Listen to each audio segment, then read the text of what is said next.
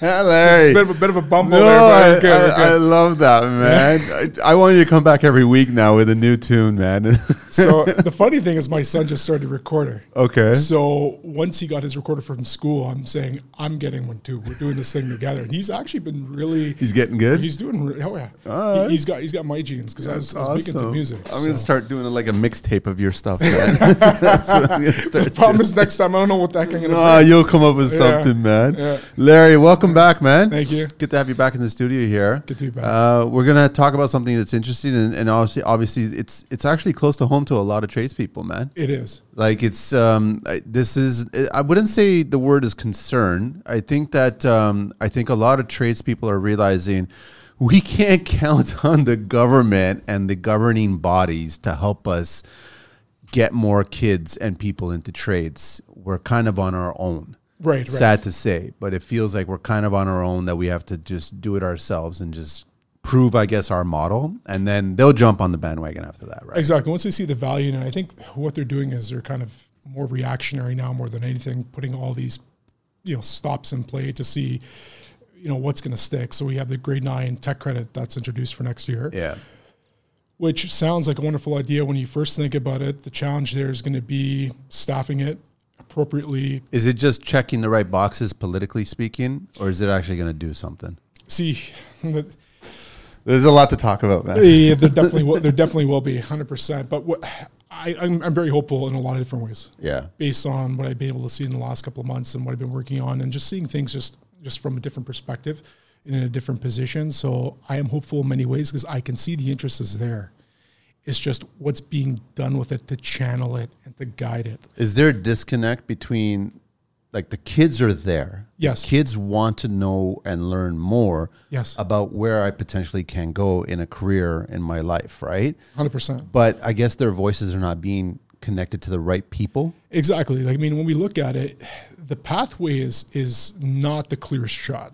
So for them, let's face it, a lot of, like anybody else, are looking for the path of least resistance in a way. Yeah.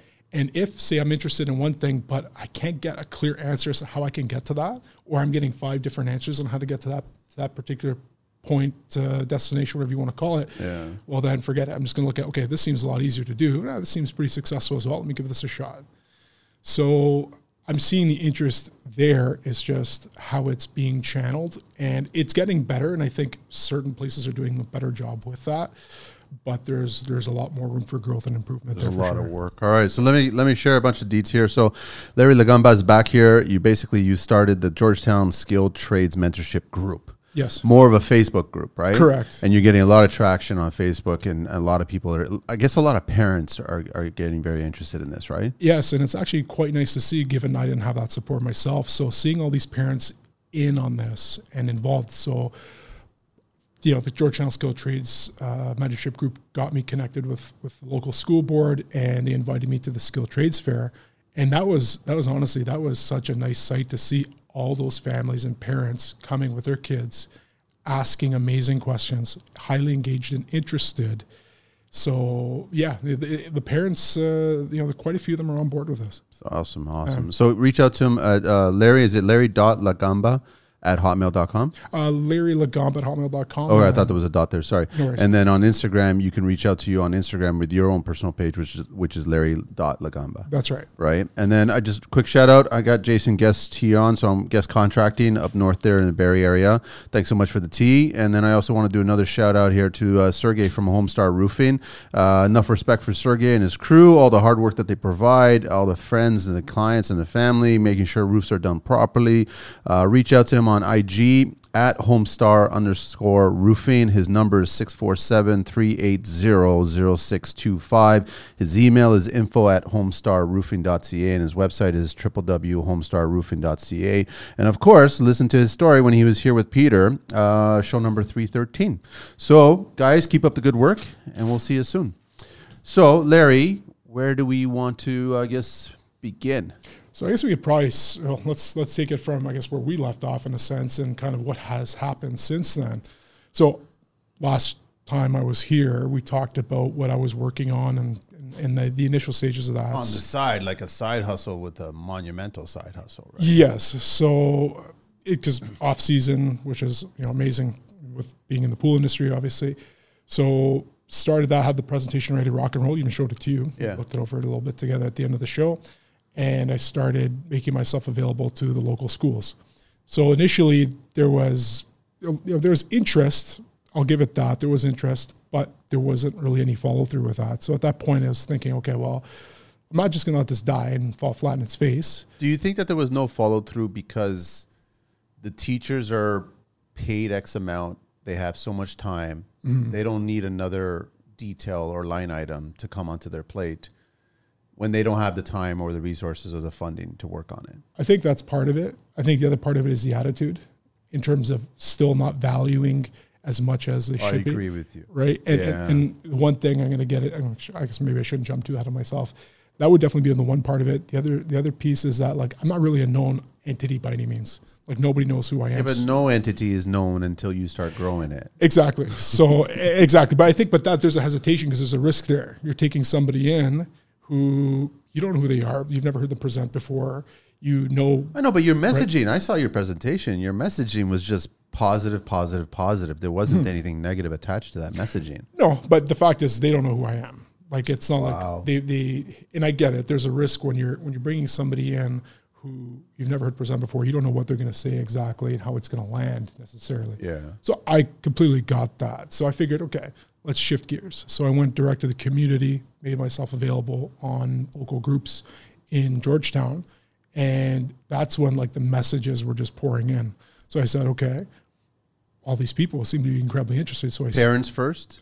Parents, and then actually I had some teachers too. Really? But teachers, obviously, at the ground level, can only make decisions to a certain extent. There are obviously different channels. There's a lot of hurdles. There are. We get it. So one of those individuals is actually a pathways consultant at the board who I've been working very closely with in the last little while. So we've coordinated presentations. We've actually really taken that, moved the ball with it. But when I saw all this interest, I'm thinking, like, just a light bulb went off. Like, I knew, okay, these are individuals that are clearly not being served in the way they should be. So how do we channel that? How do we guide that? So that's when the group started. And it's been growing steadily. And I've been doing Zoom presentations. So I was doing it for like every other week or something like that. I would do a Zoom presentation for the new members that would come in, just doing the presentation that you saw, answering their questions. I've been doing exclusive content on there and started doing some interviews with some contractors. So the most recent one I did was with a good friend of mine who is a painter decorator in Toronto. Okay. So I went there, took my phone and just videotaped him doing his thing and just asked him, how did you get into this? Why do you love painting? Yeah. What are some cool tips and tricks or things that are important for somebody to know that wants to get into your line of work? And I'd love to do it on, honestly, every single trade if I could. Yeah. Like, get on site, show people what it's like. This is the real. Yes. Yeah. Authentic. This is the deal. So that's another part of what I'm doing. I've got different ideas and things I've kind of. What's the one question that's constantly being asked by, I guess, parents, teachers, even potential students that want to get into it? What's the one question that you're hearing over and over? How do I start? How do I get? That's it. Just how do I start? How do I start? How do I get into this? So there's so much confusion that people don't really know where to go. Yeah, because there's so many different options. I mean, you have, like we mentioned previously, you have these private colleges that are coming up trying to snatch money from people. Money driven, first of all. I'll just say it. It's just money driven. 100%. And you have, you like, people don't realize, there's an opportunity to go direct to employers or direct to start apprenticeships so long as you meet all the criteria. And that's what I'm really trying to drive home. You have pre-apprenticeships that are paid for by the government, which are options maybe to test and try different things if you want to see, hey, if I do a couple of weeks in this paid program and co-op placement, how's this going to go? And that was one organization that I met at the Skilled Trades Fair, which is a Center for Skills Development. Okay. They got a lot of amazing programs that are paid for by the government to get more boots on the ground. So it's a lot of good stuff is happening there, but people don't know about that unless it's... There's also a lot of funny programs that are being offered by the government, and I know that I've met a few recently. And what I started realizing there was red flags. Right. Because there was a lot of questions because they're trying to make it easier, I guess, for the employer to bring on more apprenticeships.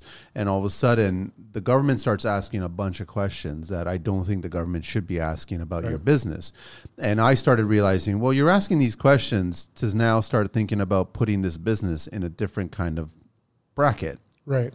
So I get it. You're going to subsidize and give some money to a business owner to have an apprentice come in to work for you. But on the back end, you're going to start affecting their business number because you're going to start charging them, I guess, more taxes and more all kinds of stuff. And then what's the point of doing this? So business owners won't agree to that. No, and I'm finding there's that resistance to it too. Because what was happening was when I started the group couple of weeks in, I was getting asked by one particular high school.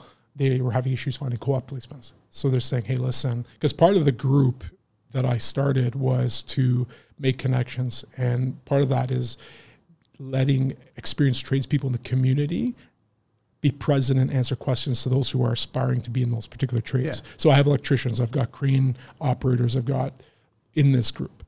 So when I was presented with this opportunity to help this high school find co-op placements, actually was very happy to see that within 12 hours I had 3 different companies reach out and were willing to take a co-op student on, but a lot were not open to that. Because they don't want government. Well, I'm sorry, in construction, less government is actually better. Oh, I know. But it's difficult to do that because they won't.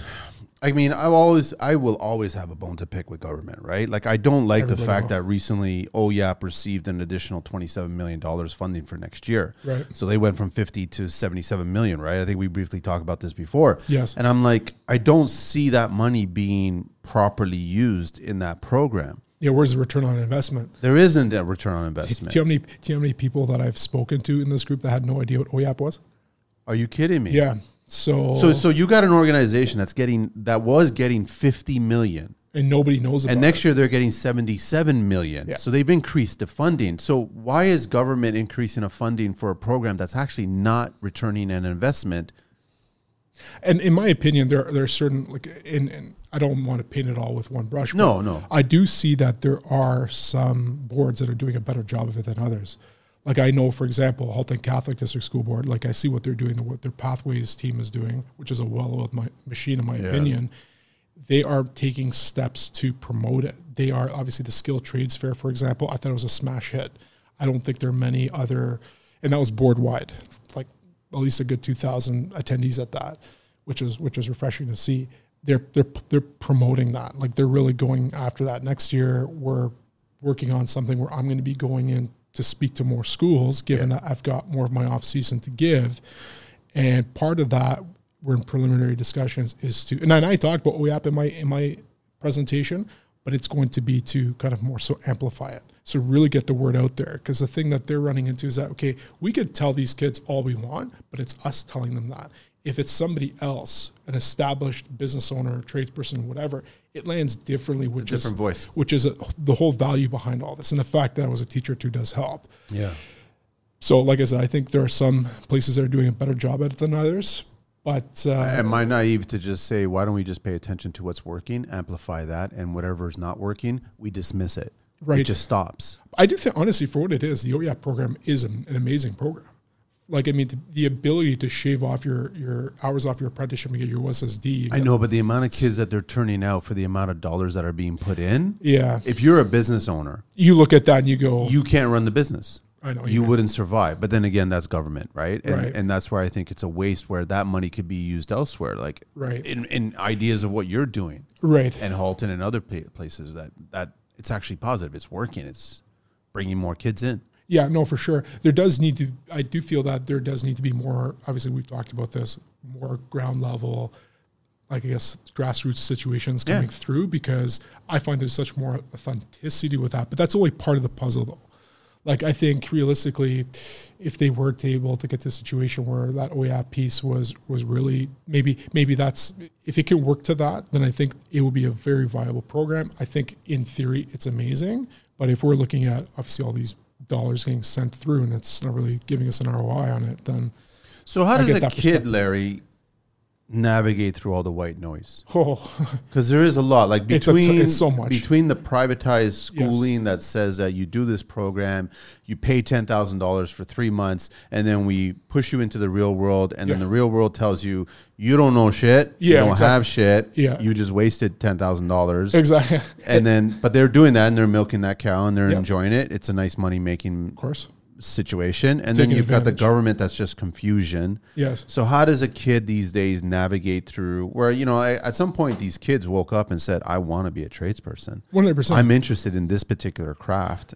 I want to learn it, but I don't know anybody. Exactly. So that's where, and you're 100% bang on. I found as I got into, because I've presented from grade 7 to 11, and I found with the grade 11 presentation, those kids were really, even though you and I They're had focused. 100% there. Yeah. And there were ones that came into that presentation knowing that they were getting into the trades. And I'm thinking, this is fantastic. This is grade 11. Yes. I'm like, we have to tap into this as much as possible. But you see grade 11, they're kind of out of the OEAP piece. At that point. Right?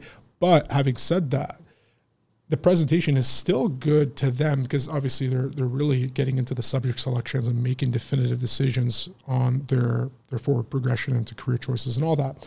They're getting a better idea of that anyway. Even the presentation is good to cement and have more wind in their sails so they can move with more confidence. Like I had a grade 12 attend the Zoom presentation that I gave. He knew he was getting into HVAC. He was fully aware that that's what his path was. His mom was extremely supportive, which was amazing. And he sat in the presentation, and after being in the presentation, he's even more confident in his choice because I'm outlining the benefits, right, and all that. So, is he from a family of construction or no? Good question. I'm going to want to say no off the top of my head, but I could be wrong in saying that. Actually, I believe the mom is not. No. Okay. I'm just curious, right? Because there's two groups, right? There's kids that are coming from construction. There's kids that want to just don't come from construction. Right? Absolutely. Yeah. So how do they navigate that? Like it's exactly, you're getting different voices and they're all motivated in completely different areas. I try to provide a very neutral, and I start my presentations like that. Listen, I'm not affiliated with anybody.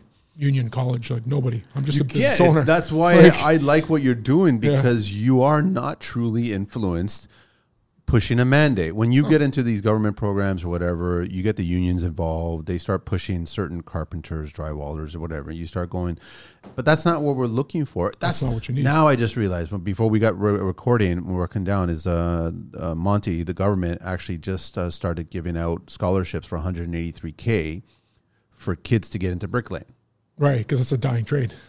It's a dying trade. And I've had Mark from Craigmore Construction, and I was really respectful of what he had to say because when he got into trades, all he did was a search. He just searched and he said, which is the least interested trade? And he found it was bricklaying. So he said, well, here I am in my early 20s. I'm getting into bricklaying. Before he was in his mid to late 20s, he was already making 50, 60K as a bricklayer. Right. He chose one of the harder ones. So it was kind of refreshing to see the government say, okay, we're going to start this program, try to push it up. You see this number of 183K or whatever, that's a scholarship fund. And I'm like, yeah, but where are the specifics? I need to know how exactly you implement. Who's going to be teaching this kid? Where's this kid going to go? And how, there's a lot attached to just saying that number. I agree. I mean, I'll be honest in saying, like, you look at social media and you look at some of the training centers that some of these unions have. I was actually quite blown away by some of the things that they're doing. It is. And I think that's an amazing step in the right direction because you're doing all like concrete forming, concrete finishing, bricklaying, like all this stuff in-house, not on a site in your training center. Yeah. Like I was blown away when I saw it. I'm thinking, why don't we have more of that? Other thing that I heard of that was mentioned in an article very recently was a co-op teacher in Toronto District School Board who had this Explore the Trades program in his programming or curriculum, whatever you want to call it. And he had the opportunity to take his students or whomever was interested in skilled trades and pursuing that as a career. And he would do, say, 2 weeks in plumbing, 2 weeks in electrical, 2 weeks in different trades. I love it. To give you a taste of what each trade is. Because let's face it, you and I talked about this. There's that attrition piece where it's like, okay, well, you might have 10 people get into plumbing, but then maybe 6 might back out or who knows, whatever it is. But doing something like this gives you that opportunity get like, I would love to see that like go across the board. And I know I had a conversation with my friend at the Pathways team at Halton Catholic, and he said that that's eventually where they want to be.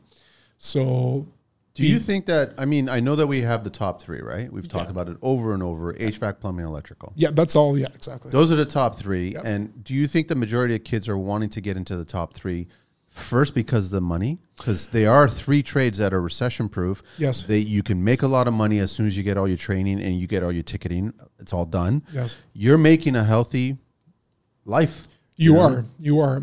Now, are they money driven at first, these kids? See, the thing is, the truth is that they like it's such a mixed bag. Like money is part of it, of course. But what I try to present to them is kind of like everything. Like it's not just money; it's lifestyle. It's like there's so much tied to this. There's growth opportunities in that. But I think it's just the fact that when most of us think, if I start any presentation, or not any presentation, but a lot of presentations in person, that's one of the first things I ask. When I say skilled trades, what comes to mind? What careers come to mind? And you're always going to get those three. But then I say, just so we're aware, there are 144 that are listed and registered. And the funny thing is, mine isn't even on the list.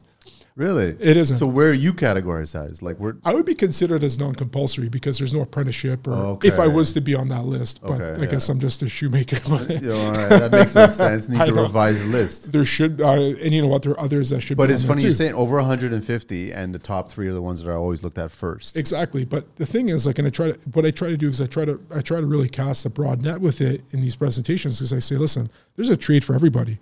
There are trades on there that you probably didn't even know were on the list. Yeah. You have child youth worker. You have ECE, child development practitioner. Like, I encourage everybody, Just on the go list. look. Take a look. Exactly. See what's compulsory. And Skilled Trades Ontario website is amazing because it shows you what's compulsory, non-compulsory, what's Red Seal, and the apprenticeship requirements for each of those trades. So I say, you know what? I encourage everybody, because do you know, Larry, offhand, which are the bottom of that list? Good question. I'm assuming that Bricky is probably at the bottom there, like least interested in getting into, right? So I don't know what other ones would be there. It's interesting. There was a story. So shortly after I started the group, I was invited to do, like, I was asked to do an article for the local paper. Yeah. And I was talking with the reporter, and he told me that why this piqued his interest so much was because he'd recently done a story about a well driller in the area. Okay. Who was 80 years old. And he's saying that nobody is in my trade. And he's concerned because he's 80 years old. Nobody's there to pick up the torch.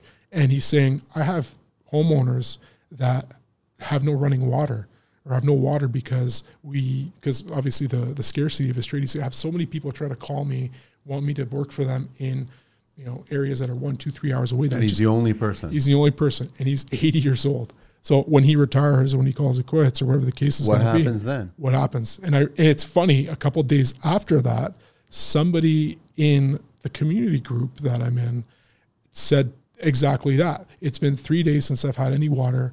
I'm having issues with my well, this, that, and what have you. And it just hit me like a ton of bricks. And even this reporter, he told me, like, this really, like... It's an issue. Yeah, and it hits really hard. Did you find out if that person, was he approached by anybody to take it over, to learn, to train? Did he... From the conversation I had with the reporter, it just seemed like he was just kind of... I mean, then again, in today's day, you talk to a kid, hey, do you want to be a well? Like, it's just, no. Exactly. Not really. I know. That's definitely bottom on the list. But you see, it is. And I know you and I have had a conversation about this too. And there's another part of it that I want to attach to that conversation. We're talking about, this whole idea, like it could be on TikTok and you could be making all this money on social media. What's so cool to see is all these tradespeople on there showcasing their trades, doing incredibly well on social media. Friends of mine who have amazing following. They're being brand ambassadors. They're obviously monetizing this. So I get where they're coming from. Obviously, the content in which they're delivering, like these kids. There's a fine line. There's a fine line between at some point you sell your soul to the influencing gods. Yes, exactly. And then I like following the people that are on social media that I have a lot of respect for, because I could see that they haven't been influenced by those, right? Those entities, right? And even recently, I saw a trim carpenter use foam in between his shims for his door jam connections, right, and installations. And I was like, is that a huge faux pas or what? I mean, no. I'm not. I thought I thought was like, that's a clever idea. I'm thinking to myself, that's a clever idea because we only put shims at the top, bottom, strike latch, hinges, right? Everything else is a void. Right. So then this guy was putting foam, non increasing expanding foam, like more of a window foam, and then it's making more solid. So what do I do? First of all, I just send it off to a bunch of trim guys that have been on the show or that I know, and I'm like, thoughts? He goes, we get clients that ask this specifically, and I go, okay, well, bottom line is there a difference? He goes, huge. The door and everything is much more solid. It feels heavier, especially if you're dealing with heavier doors and you're dealing with 3 hinges. And I'm like, you know what? Now that I've spoken to these guys, now that I saw that, I'm like, okay, it wasn't a pushing, buying, I'm an influencer brand. It was just a neat little trick. And I was like, I want to try that next. Interesting. I totally believe in that. So now I'm going to drink that Kool-Aid and just try it. And I bet you any money it will feel. And I do I've always chosen solid wood doors over hollow core doors. I've always chosen 3/4 poplar for jams instead of finger joint 1/2 inch. So now here's one more thing that I can do that will happen. So I agree with you about, there's that fine line. And I'm very respectful to all the trades that are sharing that. There's a lot of trades that don't want to share everything because they still have their own little, And of course. And you want to respect that. If anything, reach out to that tradesperson because they will tell you in person. They just don't want it completely out there online, right? So those are the educators. Those are the ones that are actually sparking interest to a lot of these kids that are trying to get into the industry because these kids are definitely influenced by a lot of these people online. But I'm hoping that they can smell the influencing gods, right? Exactly. That's the only thing. And I think, there's a lot of good things happening with that. But I mean, first and foremost, it almost kind of calls into question, I guess, and this is just in general what's being presented to these kids in these schools, the statistics and all the numbers. Like, let's face it, any high school, when they talk about and they use metrics to describe their success or student success, what are we hearing? We're hearing such and such percent of our students get into their top choice university, right? We're getting those statistics. Such and such percent of our student body gets... Okay, I'm not a teacher. Yes. I'm not a parent. Right. Who cares? For us. But as a parent, though, you then go, hey, this is nice. This school really prepares the students for university. But if that student goes to university and that student's partying and smashing it and grades suck and then they are kicked out or they quit, I want those stats. Right, exactly. And that's the point I want to make here is that the statistics that are being presented right now and are broadcasted, they get their top program. It's all about post-secondary university. Yeah. And these statistics are incredibly shallow, short-sighted, and they're not providing any long-term. I know, having been in that trench, how many of these students end up changing programs, how many of these students end up in careers that have nothing to do with what they studied in university. I'm a prime example of that. So exactly. One thing that's the whole attitude shift that needs to happen at the school level is those statistics, in my opinion, I think we should be throwing away. Are they doing that for trades? No, they're not. But my thinking is that I would love to know, the statistics I care about. I want to learn about, out of all your graduates, which ones have found fulfilling careers, which ones are happy in what they're doing, regardless of what it is. Get past that point of entry and find out the point of exit. Exactly. What's the financial piece here? How much in debt are these students? And that's another component. Which programs are causing these kids to go the most in debt? Okay. How quickly or which ones are the ones that are becoming more financially free? But the schools will never share that information, right? And I don't know if they care about it. Sure. They got into York, they got into U of T, they got into McGill, they got into all kinds of these prestigious schools. But they racked up 6 figures. Yes. They finished their education and they're unemployed. Yeah. Well, show me that stat. Thank you. If that's an actual fact, I like to know that because that's going to influence me whether or not I care if my child goes into that school. Exactly, and that's a bit of the presentation of what I give. I say, listen, I have nothing against any profession or anything of that nature, but I say, listen, and I understand some of you might have, and I tell them all very point blank, and I have the numbers in front of me, and I think I showed you that last time too. maybe you have family or friends that could hook you up or connect you to a firm or to a job or whatever the case is. Or maybe you have an RESP that you've been saving for. Maybe you have a genuine passion and interest for this line of work. I'm not going to take that away from you. Yeah. But if you are the type of person that is going into this line of work because you think you're going to make a lot of money and you see maybe Suits, you're watching that show and you're influenced by all this, and it sounds ridiculous, but I can't tell you how many people actually have this line of thinking going in. Then they'll watch a program and they believe that that's the real version of what it is. So I was in criminology at York University. Yeah, I remember you mentioned. Yeah. The entrance average to get into that program was like something like 85% to get in.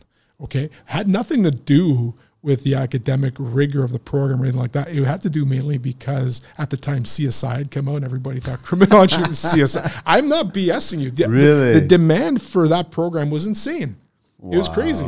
Yeah. So they had to up the admissions average to weed out and cut down the demand.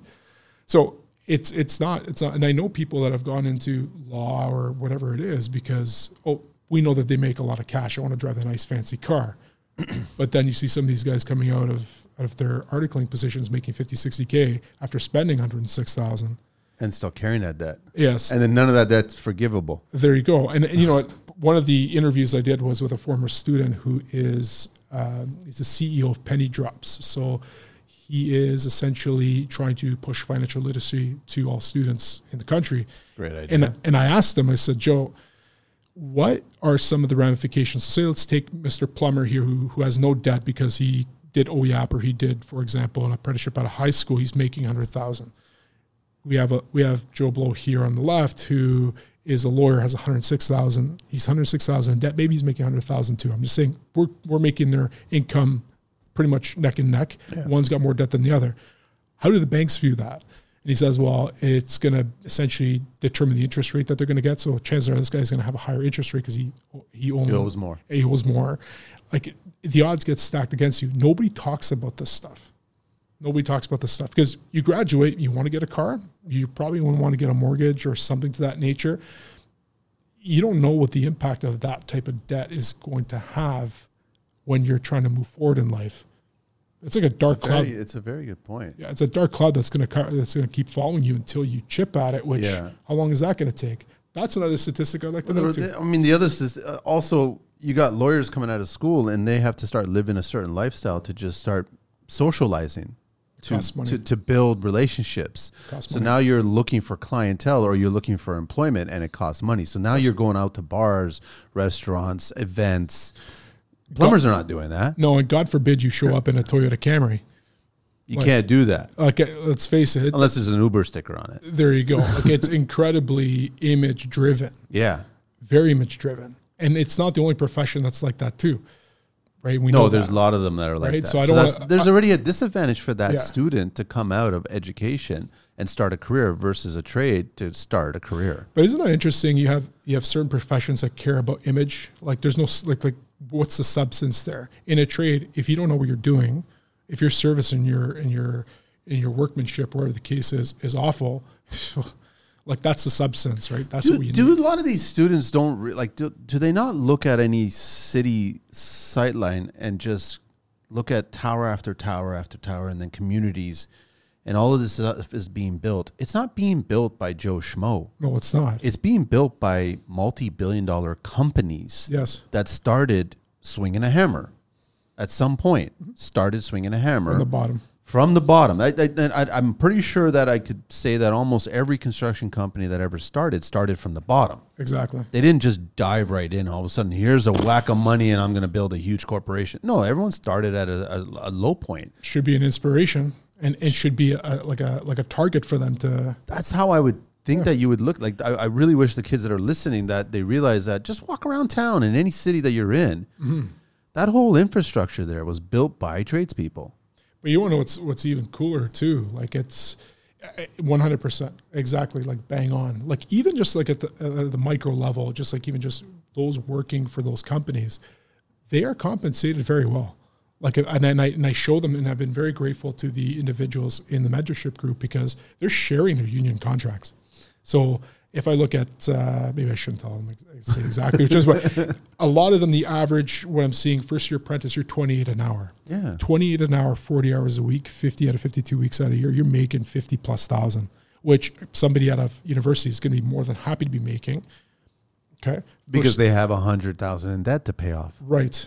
So, but that kid doesn't have that 100 grand. It does not. So 20, you're starting off, you don't even know, you know what I mean? You don't even know what's left from right at that stage. You're getting paid incredibly well. You become licensed, you're close to 50 an hour. And that's with no responsibilities. You're not a foreman. You're not by any means. On top of that, so there was, I got this part, I guess I'll say, like, because it's actually, you can look it up online. It's not hidden by any means. No. So an iron worker in the group shared his benefits package with us. Well, I can only imagine. I was blown away. I can only imagine. Laser eye surgery covered 95%. Laser I didn't know that. Yeah. Really? 95% laser. And I'm thinking, because I got laser eye 2-3 years ago, that wasn't cheap. I had to pay out of pocket. Yeah. 95% coverage up to, I think, 5,000 or 6,000. Whew, sign me up. Braces for kids, 95% coverage up to 6,000. Per service that was not covered, BioHip was, if I'm not mistaken, so we're talking like chiropractic, massage, was between 3,500 and 5,000 a year. When I was teaching, I was lucky to get $750 each service. I blew through all of that in a heartbeat. When I hurt my back years ago, like I had no idea that that's what you're access to. Yeah. But who's telling these kids Nobody is telling them that. Here you are. But then again, also, I'm going back to the bottom of the list. Iron workers at the bottom of the list. It is, but I mean, like, it's one of those things where, like, I tell them, like, you see all these in demand, high in demand. Like, I tell them the value of chasing what's in demand, right? You don't want to be the 500th person in line just twiddling your thumbs. Hopefully they give you a call. You want to be in that position.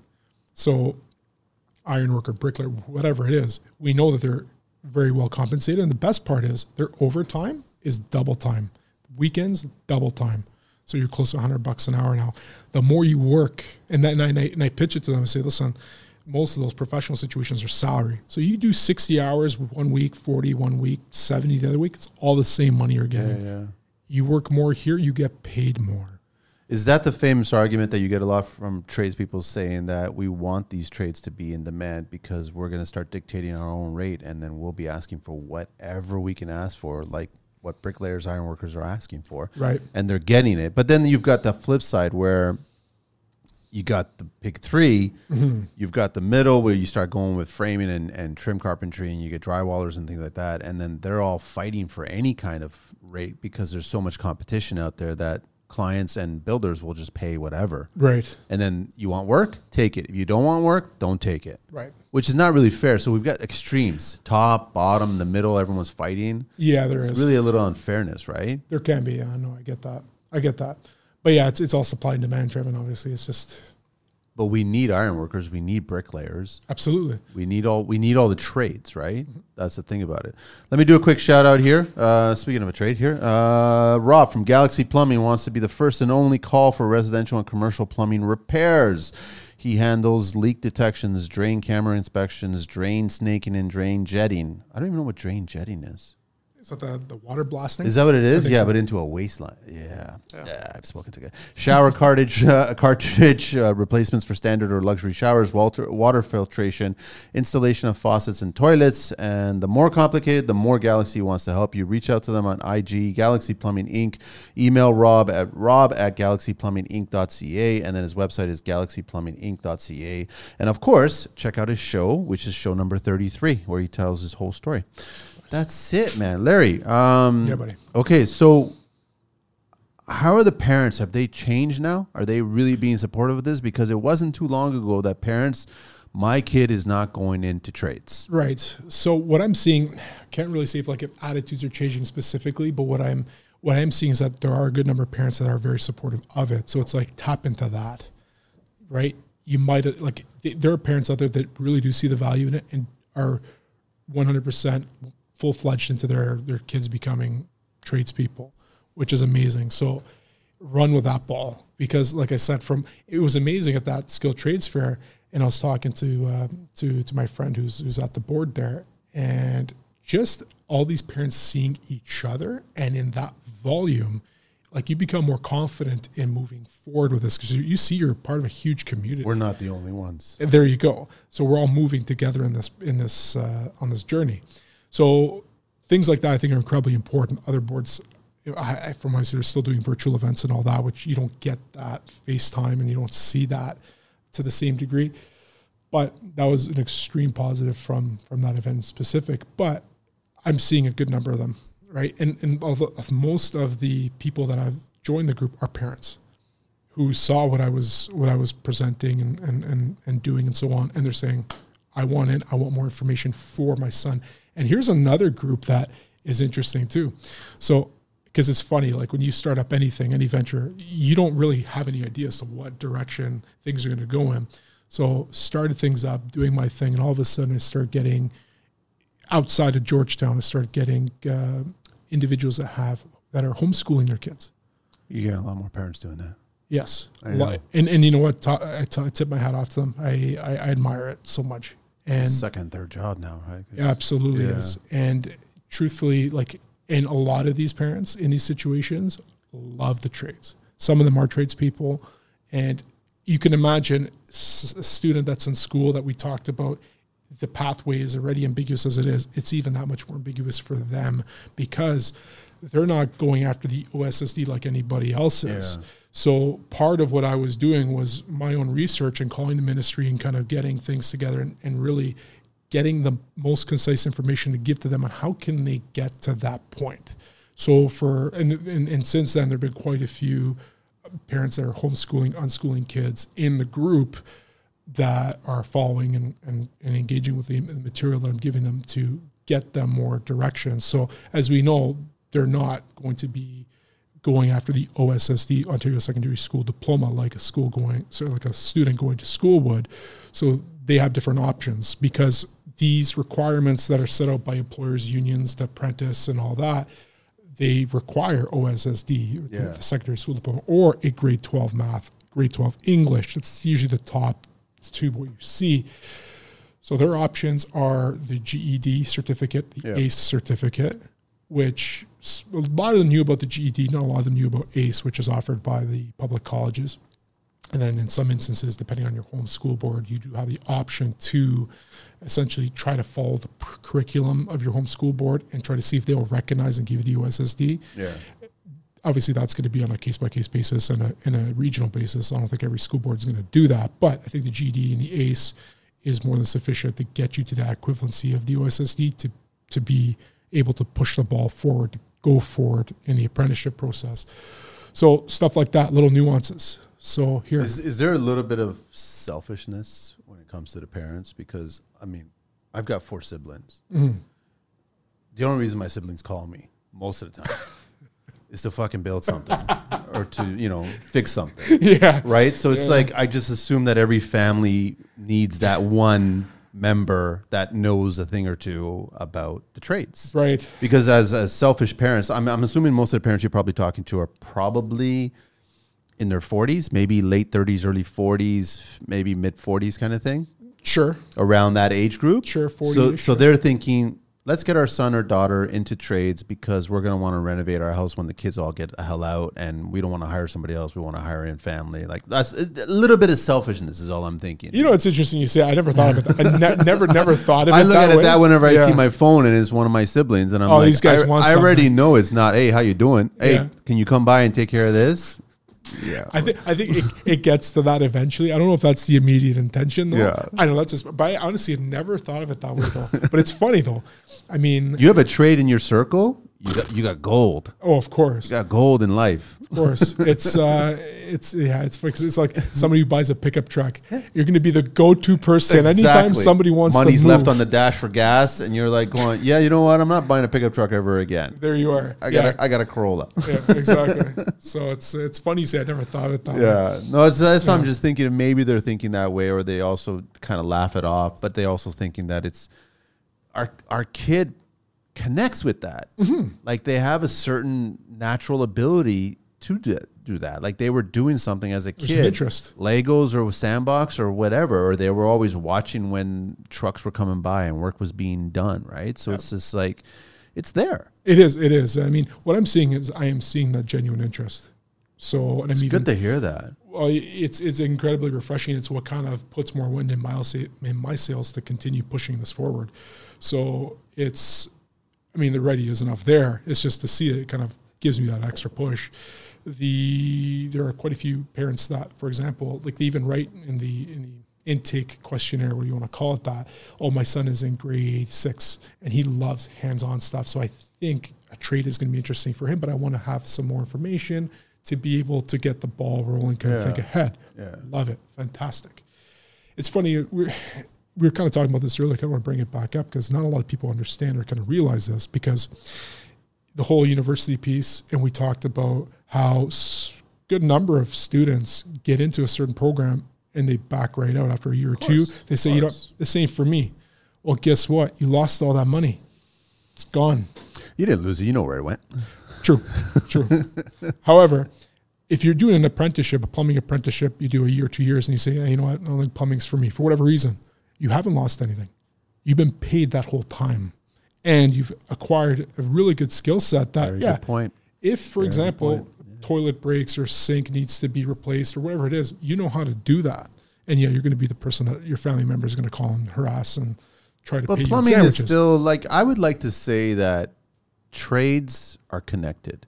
Mm-hmm. So even, and I know there's a lot of jokes between electricians and plumbers and all. We all have the jokes, right? Yeah. But I just think that if you are hands-on and you are a trade, a plumber, and you could easily move to HVAC, you could easily move to electrical, you can easily shift to other trades as well too, right? I mean, and that happens a lot. And right? that. But you got a good point. They didn't lose anything. No, they did not. They've been paid and paid well that entire time. Yeah. So, and they might revisit it again later on. But also the other thing is that you'll make great relationships when you're working with other trades. You're respectful of what. So if you were a plumber and you became a framer, you're respectful of what to expect for the plumber that's going to come on site. And then all of a sudden they need this done, and then you do it and you'll get it ready. And you'll be like, well, nobody does this for me. Oh, well, I used to be a plumber. So I know what it's like. Yeah, I know what it's like. So then I'm on your same page, right? Which is totally true. Yeah. I like that. So yeah, where do you see, like, how are you? Okay, now that you've got it started, and I know that when we first started, you did the show, and then you started trying to get more traction. You were getting resistance. Mm-hmm. I guess not so much resistance. You weren't having questions answered. Yeah, and there wasn't the follow through or the buy-in as much as I thought there would have been initially, but then that came later on. But now the ball is rolling. Yes, it is. Parents and teachers and kids are now paying attention. Where do you see this whole Georgetown skills? Where do you see it going now? It's going to eventually overtake everything, and you're either going to have to make the decision yourself. This is my full-time gig at that point, right? Yeah. I mean, I'm willing to cross the bridge when I get to it. I certainly want to take this as far as I can. Yeah. And really, like, shoot to kill. Like, not just show up for participation ribbons, because I see what's at play here, and I see the value. Like, this to me is purposeful stuff. Incredibly purposeful stuff. I can't tell you how much enjoyment I had in being able to present 3 co-op placements to a high school to get their kids out there and working and get them experience. Like, that to me it's the traditional teaching somebody how to fish, not just giving them a fish type of situation. So that speaks to me on so many levels. You know, my background and my story and the resistance I faced at home in getting things off the ground. So this is like purpose, like you wouldn't believe. I certainly going to take it. I mean, I know next year we're in conversations with the local board there to do more presentations to more high schools and grade 9 and grade 10. I mentioned grade 11 as well as an option because, like I mentioned, I found that they were very, very much engaged and very into what we were talking about. So we'll see what happens with it, but I do know that the intention is to expand those school presentations next year. And yeah, like I'm excited. Like it's, I don't know exactly what, I couldn't crystal ball this if I could, but I'm going to take this as far. But I love that it's growing like that. And are you going to try to get government assistance? See, things I don't know how to stick handle that. Like that's a tricky That's almost part. like talk about influencers. Like you almost have to know somebody to get into that circle to potentially request funds. And that comes with so many strings attached. That's my concern, is that the That's last the thing other you part. want is like, you've got a great idea, you're actually making connections, then we muddy the waters. Right, exactly. We don't want to do that, right? No. There are some other ideas that I have, which, I mean, I'm going to keep them close just for now, just because I have to see how they're going to play out, right? And I don't want to tip my hand just yet, but there are some ideas that I have that might circumvent that. So, because I agree, the government piece. See, but my problem with the government piece is that the moment that they see you, I guess, succeeding, for lack of a better word, you actually connecting. Yes. The first thing I see them possibly doing is trying to throw in mandates saying that you need to focus on these groups. Right. And I have a problem with it because these groups are kind of politically favored. Yes. But surprise, surprise, morons, these groups are not interested in getting into trade. So why are you going to go to a group that's not interested in getting in trade? Why don't we go to groups that are very interested in trade? They just don't have the guidance or the know-how of how to get into trades. And then because of that, they're choosing other options because they're easier for them. Then you're losing that trade, that future tradesperson. Tap into and engage. Yes. 100%. That's what this is. That's just kind of like, is that crazy pill talk here? Because I'm with you on that one 100%. Yeah. Because why it's like trying to get somebody to do something that really I don't want to do it. Yeah, they don't care to do it. Like, well, but you check the right boxes, right? So we need you to do it. Right. No. if some of them are, I mean, whomever it is, if some of them are actually interested and would be really good at it, I have no problems with that. Right. But if it's just for the sake of putting a body in a position, for the sake of saying, yep, like you said, check a box, you got to understand there are bigger stakes at play here. So my piece is just getting those who are interested and try to engage that interest and show the benefits. Like, you're right. Are there going to be moments where, I mean, I don't even know how that would be. Like, I don't even think that they would care to, you know what I'm saying? Like, I don't know, regardless. Like, the other big hurdle that I get that the bigger companies are tied in with all the unions, so then they have a lot of apprenticeships come in this way. And yes, they do. There's a steady stream. It's just a highway of tradespeople that are just getting in, and then you get into that world where you're just another cog, and you come into the machine, and you'll learn your hours, and you like it, whatever. It's great. Mm-hmm. But I get, when I try to speak to any small business tradespeople owners, and you mention, you mentioned apprenticeships. You mentioned all kinds of opportunity, co-ops, all this other stuff. They kind of hum and haw because of paperwork, because of they didn't have success with the kids, kind of thing. Sure, right? Exactly. So you have one bad candidate, you're going to get turned off. It's going to be a residue for the rest of it at that point, right? So it's just like, is there a way to streamlining that so then when you speak to a potential business that wants to bring in somebody, they don't have that face. Right. Because I get that all the time, because I get asked all the time, can you introduce me? I'm like, sure, I've met so many people through the show and through my network, and I'll do it. But then every time I have a conversation with these people, they give me that face. It's like, I don't really want, like, I've gone down this road. It's a pain in the ass, and it doesn't work all the time, right? Yeah, no, I agree. I mean, I get it. Like, moving forward, if this really kind of goes in a bigger, in another direction, there's going to have to be conversations. Like, if it's a situation where I can provide insights and I guess whatever it is, and ground level feedback to these organizations, government or whomever, to help improve those processes, like, that's something that I would be willing to do, like, in terms of trying to, I guess, if you want to call it lobby or whatever it is. I don't want to get tied into anything politically. Like, muddy waters, man. But it's just like, listen, you want ground level feedback, which is incredibly valuable in any situation. Here it is, because people are talking to me. I can be that conduit. Are you compiling data now? Are you starting to at that point? Not at that point yet, but that will be something that is something that I would like to get to in the future. It's valuable, eh? It is. You're having conversations that they're not having. Exactly. And the thing is, people would much rather talk to you. Right. So the other side too, and we talked about individuals getting into a trade and then quitting or leaving, right? That's something I want to know as well. I want to see if there's any statistical information that can be provided as to what the percentage of that is and the why behind that. The why is critical. Because, and you know, we all know that there's going to be a percentage, no matter what the job is, career, profession. How does this measure up to those? Is it more? Is it less? But still, why? Is it a workplace issue? Is it just maybe they did not realize, for example, that this trade was what they thought it was, for example. And if that's the case, then yeah, you need to be putting out more explore the trades programs out there for people to get their feet 2 weeks at this trade, 2 weeks at that, and 2 weeks at that to see with confidence, yeah, I'm getting into whatever it is, plumbing, electrical. I know that that's what I want to do.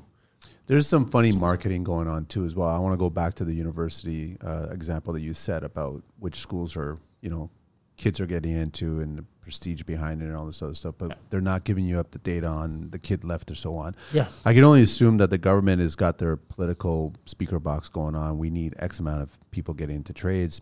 This is a program that we're doing. We're potentially going to get this many. But then the conversation stops short right there. They don't talk about what percentage of those kids got in and got out. Right. You know what I mean? They just lost interest in it as a result, or maybe went to a different part of the trades, or maybe 154 different trades. They probably chose something else, but and that's fine too. Yeah, but that's the purpose of government is just, you're supposed to be very transparent and show all this information, but they're not. No, they take the soundbite and leave it at that. My question is, are they actually tracking it? And do they have that information? Take the 27 million from OYAP and then start tracking it. You know what I mean? There's a lot of wasteful spending, right? That to me, like, it's like with any business operation. Like, we want to know what's working and what's not. If it's not working, why is it not working? So fix it. If it means hiring an independent, and who knows if this has been done or not? I think I mentioned this before. Get an independent review going, non-government tied, and get them to look at and say, okay, well, yes, we have, say, 15% of all individuals applying into or getting into apprenticeships that don't end up finishing their apprenticeships. These are the reasons why. Have those conversations.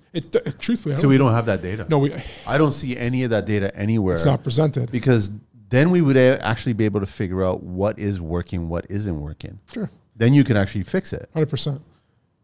Make life easier. Because is it legit because somebody just did not have the image line up with reality of what plumbing was, or is it just simply that the workplace environment was toxic, or was it because the whole, I guess, going through the exam process and there wasn't enough support there? The suits thing.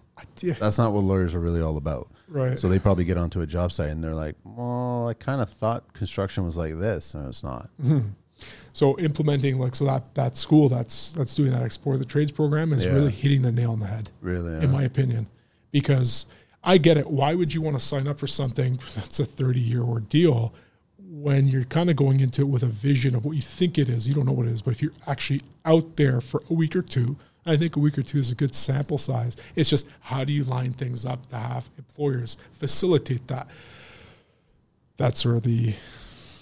Am I fair to say, Larry, that tradespeople at first, when they get into the industry, don't think for themselves because they're not exactly sure how to get in or how to get started or what to do, and they don't want to make a mistake or whatever. Mm-hmm. But the moment that they learn the game, construction people think for themselves a lot. You know what I mean by that? Somewhat. Because like business owners, you go back to tradespeople that start their own business or go on their own after they've learned some skills and they've worked for companies or whatever. Then they figure, okay, well, I want to start my own business. I want to have my first van, second van, whatever. I want to grow. But in the back of their head, they're always thinking about how to improve their business, how to expand it, how to hire a new apprentice, so they're always cause and effect. But the starting gate, when they get started, they're just Seabiscuit just running out there, and they're just like, I'm trying to prove my worth. I'm trying to be the best I possibly can. Right. Keep my mouth, shut. Don't cause any issues. Don't ripples, no nothing like that. But I think that the moment that they realize, okay, well, this is the game. This is how it works. I want to go on my own, so now I'm going to run my business, and I've learned from what I can, and I'm going to speak to other people to learn more. Mm-hmm. So that's why I was saying that, tradespeople think more for themselves after they get into the game, but they don't think that much for themselves at the start of the game. I think, now that we've kind of, I think you're correct in saying that. At least that's how I see it. That's how I view it, right? Yeah. So you see those young kids getting in, and they're nervous. Of course. They're very, very nervous about making a mistake. Of course. Right? But there's also a lot of tradespeople that are like, they're not going to frown upon you if you do make a mistake. They'll actually listen. This is how I would have done it. And then they'll educate you. They'll teach you, right? It depends on, high-rise commercial, and you're just another monkey and just keep your nose down and that's it, right? Yeah. I get it. But I mean, if you start getting into custom, you get a lot of people. There's going to be bad apples everywhere. But I'm just saying for the kids, like, it's not a bad thing that you're not questioning or you're keeping quiet at the beginning. Like, you'll eventually learn and think for yourself. Just keep your eyes open. Exactly. Like what they say, it takes 10,000 hours to be an expert at something. Yeah. And I say that in my presentation. So 10,000 hours to become an expert at something. There's no question that in those 10,000 hours, you're probably going to be going, what the hell am I doing at some point? You're going to be questioning whether or not you're in the right direction. I think everybody, and I tell them this, everybody, no matter what situation, relationship, career, are going to have those moments. Yep. Right? You have the 4 seasons, winter months, which depending on if you're dialed into your sweet spot, your like where you should be, those winter months obviously don't feel as long or as harsh. But the bad moments are also going to resurface even when everything's going good. Of course. That's just... They just hit you differently. Yeah. Yeah. Because you'll react differently. Of course. You've learned from it, right? But I mean, if you do start as an apprentice, run a business, start your own shop, it's constantly... There's going to be problems, and you got to solve it, right? 100%. Yeah, it's not going to be smooth sailing no matter like what. It's you're going to run challenges no matter what you do. That's why I keep going back that tradespeople think for themselves. They try to fix things properly and make sure that they don't make that same mistake twice, because the same mistake twice costs money. Of course. As a small business owner. Time, yeah. If you're just an apprentice, you're part of the union, you're on a high rise, and then you could have made a small mistake, it doesn't really cost money, right, at that point. But then it doesn't really affect you. But when you're paying all the bills, it affects you. So then guess what? I'm not making that mistake twice. No, you're dialing in 100%. Yeah. So the bottom line is that there's all this, I wouldn't say it's misinformation. It's just these kids are just surprised by all the construction white noise where they just don't know where to go or how to start. How do I begin? That's all it is, right? Yeah, and then like we talked about, like, where can it lead to? Like, you talked about business and all that, so they don't know. Okay, so you get into whatever trade it is. Okay, because a lot of kids are thinking more long term. Yeah, they don't want to know that that's all they're going to be doing for the rest of their life. Maybe they're thinking already. Okay, well, how can I move this forward in a different direction? How can I use the skill set and kind of get into whatever it is? So being able to present those opportunities in a way, saying, "Hey, listen, yeah, you could do this, do it for a couple, however many years, get really good at it, and then you can consider doing X, or this, or that." You have options, which is a good selling point to it. Whereas in some career options, once you get into that career, there's no room for growth there. You're locked in. You got a roof, and that's it. Yeah. You're locked in. But also make the relationships and build those relationships out there, because you're going to maybe potentially one day want to do what you see somebody else online doing. And then you'll ask them, how did you get from this to there? And then they'll give you some insight, and then you take that information and you apply it to your own business, and then you grow from there. I think everybody in construction at some point wants to grow and get to another level and try this and try that, right? 100%. And have other opportunities too, right? So you go from one vehicle, 2 vehicles to a fleet. And you keep on growing. But that means that you just need to have the mindset to do that properly. And don't jump right in, right? No, like the biggest mistake I see in a lot of people, what they do is they try to blow things up too quickly. And then... They're in a hurry, but that's just like society today, man. It is. But and the other thing too is, like, I try to tell in this presentation too, like, when people get into things, they try to be good and they try to do everything. Delegate. Right. And it's like, you have to understand, like, try to focus on doing 1 or 2 things, but do them extremely well. Be the expert in that line of whatever it is that you're doing, because you have 100% up here. Yeah. If you have 10 things here, you're going to give 5% there, 2% there. Like, if you have 1 or 2 things, you're able to give 100% focus on those 1 or 2 things. So don't think you're going to get into it and you're going to do every single bloody thing. It's just not going to happen. So maybe that's how they start. They start the same way. They start thinking, how do I start in trades? Right. Just start focusing more on how to get in there. Don't start worrying about everything. I got to get certain tool. I got to get a certain vehicle. I got to get certain all this. No, you don't. Just start getting all the information. Getting all the information first and weed out the good, bad, and ugly information. And then just go from there, right? And there's like, even like, not to sound whatever, but like, even like when you're calling, say, some like Skill Trades Ontario and Ministry and so on, there is a lot of different information that's being given. It's finding the consistent stuff, and that's part of what obviously I was trying to do with some of these questions that were coming into the group, was getting the consistent and most accurate and reliable info.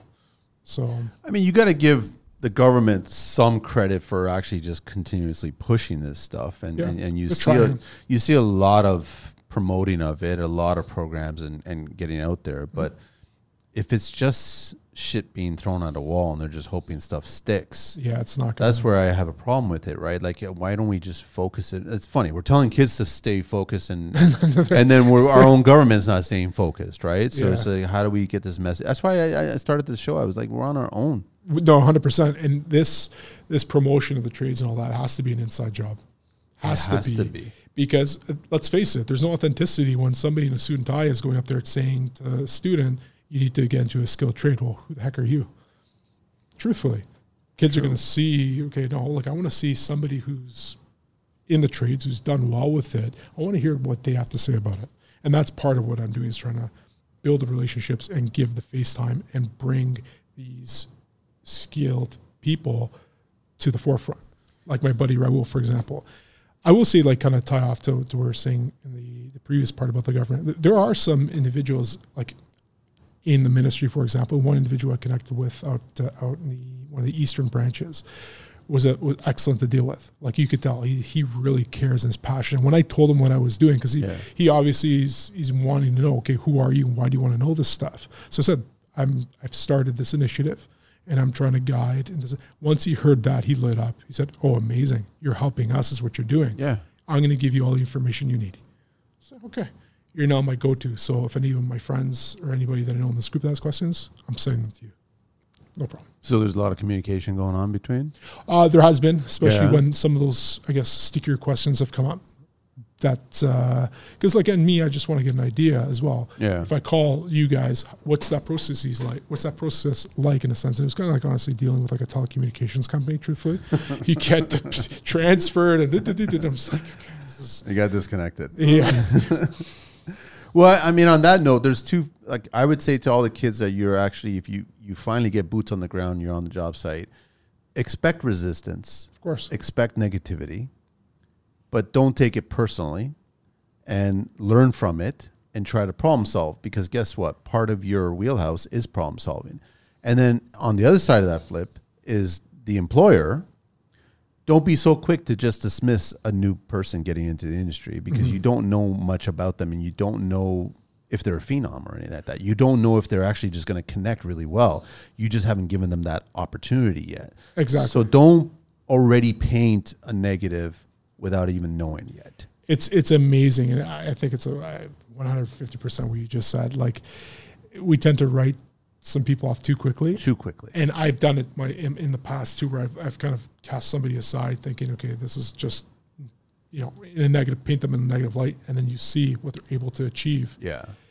And you're just thinking, I did not see that coming. People can light up and turn it on at any point. You don't know what hidden potential they have. And sometimes, and I tell students about this too, environment has a lot to do with that. Oh, 100%. Environment has a lot to do with that. You have somebody, and I can even say from my own experience, like what a change of scenery can do, or just minor things could do to your achieving your potential. You know what I mean? So exactly, even just, and simple things on the employer side, simple things. Like, it doesn't have to be, you have to buy them lunch every single day. You don't, but just like simple appreciation. Give a damn about your people. Are you going to start, Larry? Like, I see your program. I see the group and everything growing a lot.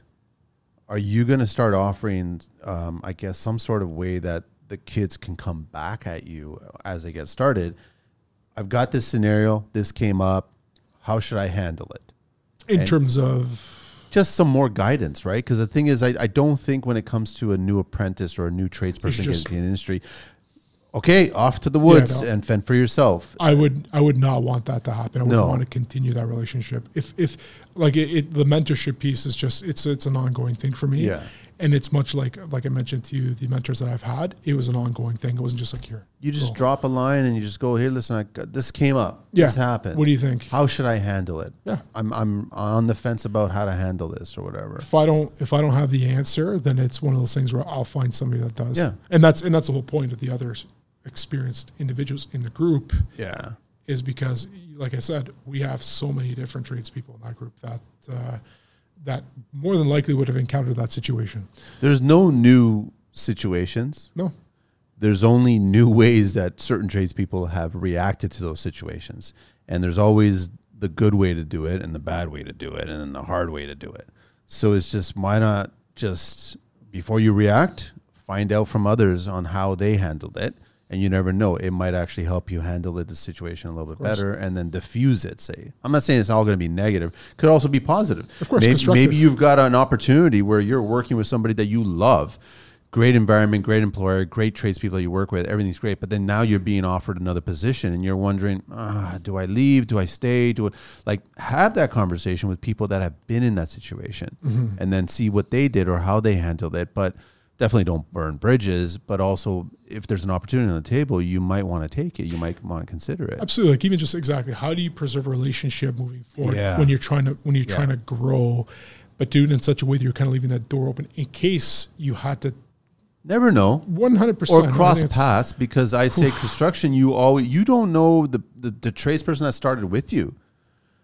They might grow a business that's massive and they might need a specific trade company that you're building to be their go-to. That's right. And now you've nurtured that business and now you're nurturing that relationship. Don't ever forget that. Don't dismiss it and just walk away and don't chase the money at that point. I know a lot of kids are just chasing the money, saying, I'll go where it's like $2 more an hour. No, don't. You never know. It'll cost you more in the end. In the end, that's the thing about it, right? Interesting stuff. Yeah. So there's a lot going on. I love that you're seeing that there's a lot more interest from parents, from our teachers, guidance counselors. It's great. I know that a lot of people have said we need to get, the shop classes back in school. I think that's a mistake. I think it's too little too late. I think by the time you go through all the red tape and set that up, and then you get a school to sort of nurture all that, it's a waste of time and money. I think you're better off trying to educate these kids to get into the industry properly, and then get them connected to the proper people, and then let them find their voice in the industry, and then get into that trade, and then try it out, see if it works. And there's so many different things that you can do without having to, have a full-fledged shop operation. Like if I look at, for example, what my friend Sean at the Halton Catholic District School Board Pathways team is doing, they're doing an amazing job, I'll tell you. And essentially he's bringing stuff to them. So they're doing woodworking stuff. They're doing crosses, and then he's doing collaborative work between the grade 7s and 8s and grade 12s at the local high school, the feeder high school, where they're building an altar, like in their woodworking, and you have those grade 12 students who are really far ahead in their journey, and they're able to share that excitement with these kids. Like they're firing on all cylinders over there. So they don't have a shop class to do it, but they're doing it in such creative ways with what they have that is engaging and keeping these kids excited. So great, 7 and 8, and we talked about that being the ideal range to get the conversation going. Fantastic, get that going. I've had the opportunity to talk to some of those students, and it's kind of hit or miss at that age bracket. I get it. But then we start getting now grade 9 with the tech credit. Yeah. If that is handled properly, you can continue that and continue building that fire. And then you get, for example, you have these career days, grade 10-ish, grade 9 or whatever, and grade 11 in some cases. And then we have individuals like myself and others in the community that can come and speak and really present them with the facts. Yep. There's back to the social media. There's a lot of people that have built nice businesses and also nice platforms on social media where I see their shops and I'm envious. I'm like going, that's actually really nice. I've seen that shop grow. I've seen that business grow, and I've seen it go from a garage, basement, whatever it is, to an actual legit shop. I'm telling the kids that are listening, don't be surprised if you actually reach out to any one of them and go, listen, can I just come to your shop and just be a fly on the wall, and I'll work for free. I'll sweep the floors. I'll ask you questions about machinery. I'll even, teach me a few things. And all of a sudden, you don't have to wait at school level, government level. I'm pretty sure I feel confident enough to say that anybody that you reach out on social media that is approachable and you like, and you've been speaking to them DM-wise, they will say yes for you to come to my shop. 100%. And then you're in the environment now. And like you said earlier, environment has a lot to do with it. Get on site. Just get on site. You'll get into a metal fabricating shop. If you want to get into the iron workers or the welding or that, get into, obviously there's a lot of wood framing, wood trimming, whatever shops. There's that, right? But there's also, you get into working with tile guys and see what their shops are all about or whatever. Fabricators for stone. This is huge now. I'm talking to so many people right now that there's so much fabrication going on in stone these days. They don't have the workforce for it. They need more people to do it. Right. And that's like what, if anybody's paying attention to anything, stone fabrication is just being exploded. Like, it's just insane, some of the craziness ideas that are coming up with right now. Take note. You might want to take a huge note and then reach out to them. Go, listen, I will work for free just to be this environment. It will work. I guarantee you. People will say, sure, come on in. See, the thing is, what I'm starting to see in all these, like the individuals coming to the group, like these are very, like so many passionate people out there that love what they do, that they would have no issue sharing that with anyone else. They know what the long game is. They know what they're doing on a number of levels. Maybe somebody did it for them and they're returning that. And I tell all the kids about the power of social media. I say there's always somebody that's willing to accept your outstretched hand. Totally. I remember when I reached out to Bruce in Connecticut for the very first time 10 years ago on a forum. I'm thinking, here, let me just write this guy a message just to pick his brain about, because he's in my industry, and writes me back. I'm thinking, oh wow, like that kept my fire going, and like him and I've been in touch ever since. Yeah.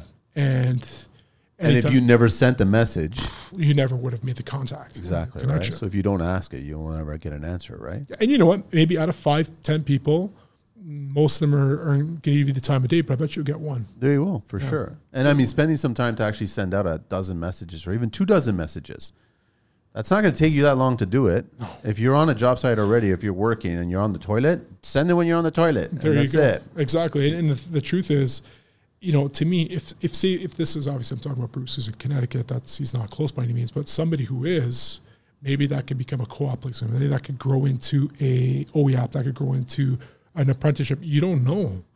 And me as an employer looking at somebody who's sending me a message like that, I'm thinking, this individual is incredibly engaged. Yep. And I don't care if you have no experience at that point. I'm actually okay with that. Well, you're hungry. And that means all the difference in the world. And that's why I tell these kids, no experience, depending on how you handle it, is actually a big asset to you. It could be a serious game changer. Yeah. Because, and I told them, what I do is very technical. Those that have hired on with me, they had no experience. They didn't even know how a pool worked when they came on. But they were eager. And I tell them the story about the one student and I said, if you have to be careful how these employers find little ways to test you in ways that you don't even realize. So me asking for a reference or references. We finished the interview. Okay, cool. You can talk to talk. Okay, can I have 3 references, please? It seems like an easy BS task, but the truth is there's so much that's tied to that, because I want to test your follow through. I want to see how eager you are. And this has happened where individuals have taken days, or I've had to remind them. See, that makes no sense. Then you're done. That's it. But the one that is like within 30 minutes, I get the ding in my email with the references. Yep. This guy's game on. Yeah. Or you ask, hey, listen, I see you don't have any experience in this line of work. I want to see how they respond to that criticism, because that's what that is. Yeah. And if they're just like, well, I don't know. And, well, anybody that's going into an interview, you should be asking yourself, how do I answer all the holes that I have in my opportunities? Yeah. That's as simple as that. So I'm getting trying to coach them into things. So the value of what I'm presenting is not just skilled trades. It's just general. Yes, that's the context. But you're also sharing communicational skills too, right? Yes. Like they have to, because the thing is, fine, you could be the best skilled person out there. You can have all these tricks, in your toolbox or whatever. But if you can't communicate, then how are you going to handle clients? How are you going to handle employers? If you're not personable, if you can't connect with people, exactly. You could be the best out there. Nobody's going to care. It won't mean anything. Nobody cares. People would be okay with hiring somebody that's good, not amazing, but they're able to trust and connect with that individual on different levels. I know you've had a lot of success in the Halton area, Georgetown area, and that. You think it's going to be the same when you start tapping into other areas? I'm kind of waiting to see. If it kind of goes beyond that. I mean, right now I'm kind of focusing on Halton because that's close to home, and that's obviously, like, we love the community. So it kind of started off as a community piece, because to me we've done like fundraisers and we've donated and all that, and that stuff is incredibly important. But to me, when you're giving your time and kind of going about it that way. Like it's that much more impactful, I think. If the opportunity does come up where things kind of expand and I feel that I can help more outside of the Halton area, I would absolutely run at that opportunity for sure. I'm just being honest. I don't think you'd have much success in Toronto. I think that you'll have a lot of success in neighboring cities outside of Toronto, right? And we know that the Greater Toronto area is like 17 cities in total or whatever. But the thing is that I don't think that Toronto will embrace it as much. Right. Because it's kind of, Toronto's got a chip on its shoulder where you're walking in going, oh, by the way you guys are doing it is wrong. Right. And here's some ideas that I want to try that I think will work because they've been working in other cities, smaller cities, and communities have been embracing this. Yes. But that's where it's a shame. And I think in construction, get rid of the ego. Of course. Like if we all know there's a problem, we all know there's a shortage, we all know it's going to take a decade to fill that shortage, even if we started yesterday, which we're not starting yesterday. We're behind as it is. We're behind as it is, right? So it's like, get rid of the chip and let's start focusing on the problem and work the problem. Work the problem, which is what tradespeople do, right? That's where the thinking comes in. It's honestly wherever, like if I can see that there's a legit buy-in, like I would hate to go to a place that doesn't genuinely want, or if they're just checking a box, I don't feel like I'm really fulfilling. It doesn't hit to my heart. No. If I could see that they're going to be kids that are really going to want to learn and kind of engage with what I'm giving them, I'll go wherever. I don't care. Like as long as they know that I'm helping them in that sense, send me wherever. Larry, this has been great, man. I think we covered a lot. Yeah, we did. I wish you a huge amount of success, man. I know that it's a lot of work, first of all. It's a lot of emailing, phone calling, time being spent to just set up these engagements. And then just grow it. But I totally see it being huge. And I totally see you actually producing good tradespeople. That's navigating them through this really confusing world, which is, it's fair enough to say that it is confusing because there's a lot of biasness going on. There's a lot of BS going on. And you have to be careful in the beginning where you spend your time and money learning to get into the industry. There's going to be a lot of advantage, like this, people taking advantage of you. Mm-hmm. Just to get into this program, spend this money, spend this time, and then it doesn't benefit you. So just make sure that it benefits, and then don't be afraid of reaching out to professionals out there, and they will speak the truth to you. So, I mean, if I was a plumber, I'd be calling 12 plumbers, asking them, listen, if I do this skills program right now, it's going to cost me $10,000 for 3 months. Is this going to help me or hinder me when I try to get a job with you? Let them tell you their version. Mm-hmm. That's it. And then just if you're constantly... Man, we estimate all the time. You know what I mean? You got clients all the time. And if you're getting 5 estimates and 3 are in line with each other and then 2 are out of whack, one's low, one's really high, disregard the top and bottom and focus on the 3. Exactly. So if you're speaking to 12 plumbers and 10 plumbers tell you the same thing, ignore the other 2 and focus on what the 10 have told you. That's kind of the truth. Yeah. And go down that path. And then it's only going to benefit your career getting into trades. 100% is. Yeah.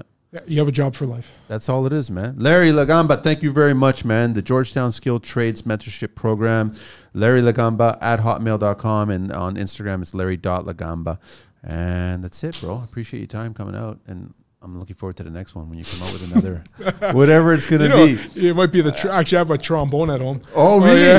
That's what I played. That's what I played for the longest time. Yeah. I would love that one. We just got to adjust the levels a little bit. Because right now, I don't know what else I'm going to bring you. Like, there's always something. Like, man. I spent $2 on this. But see, you do something like that, it just makes other people try to one-up it, right? That's the thing about it. That's what I love about it. We have a drum kit in the side. I wouldn't mind that. I think that'd be great. Thank you for the support, and thank you for having me. No, anytime, man. Anytime at all, and all the best to you, man. I appreciate it. Angelina, we are out of here.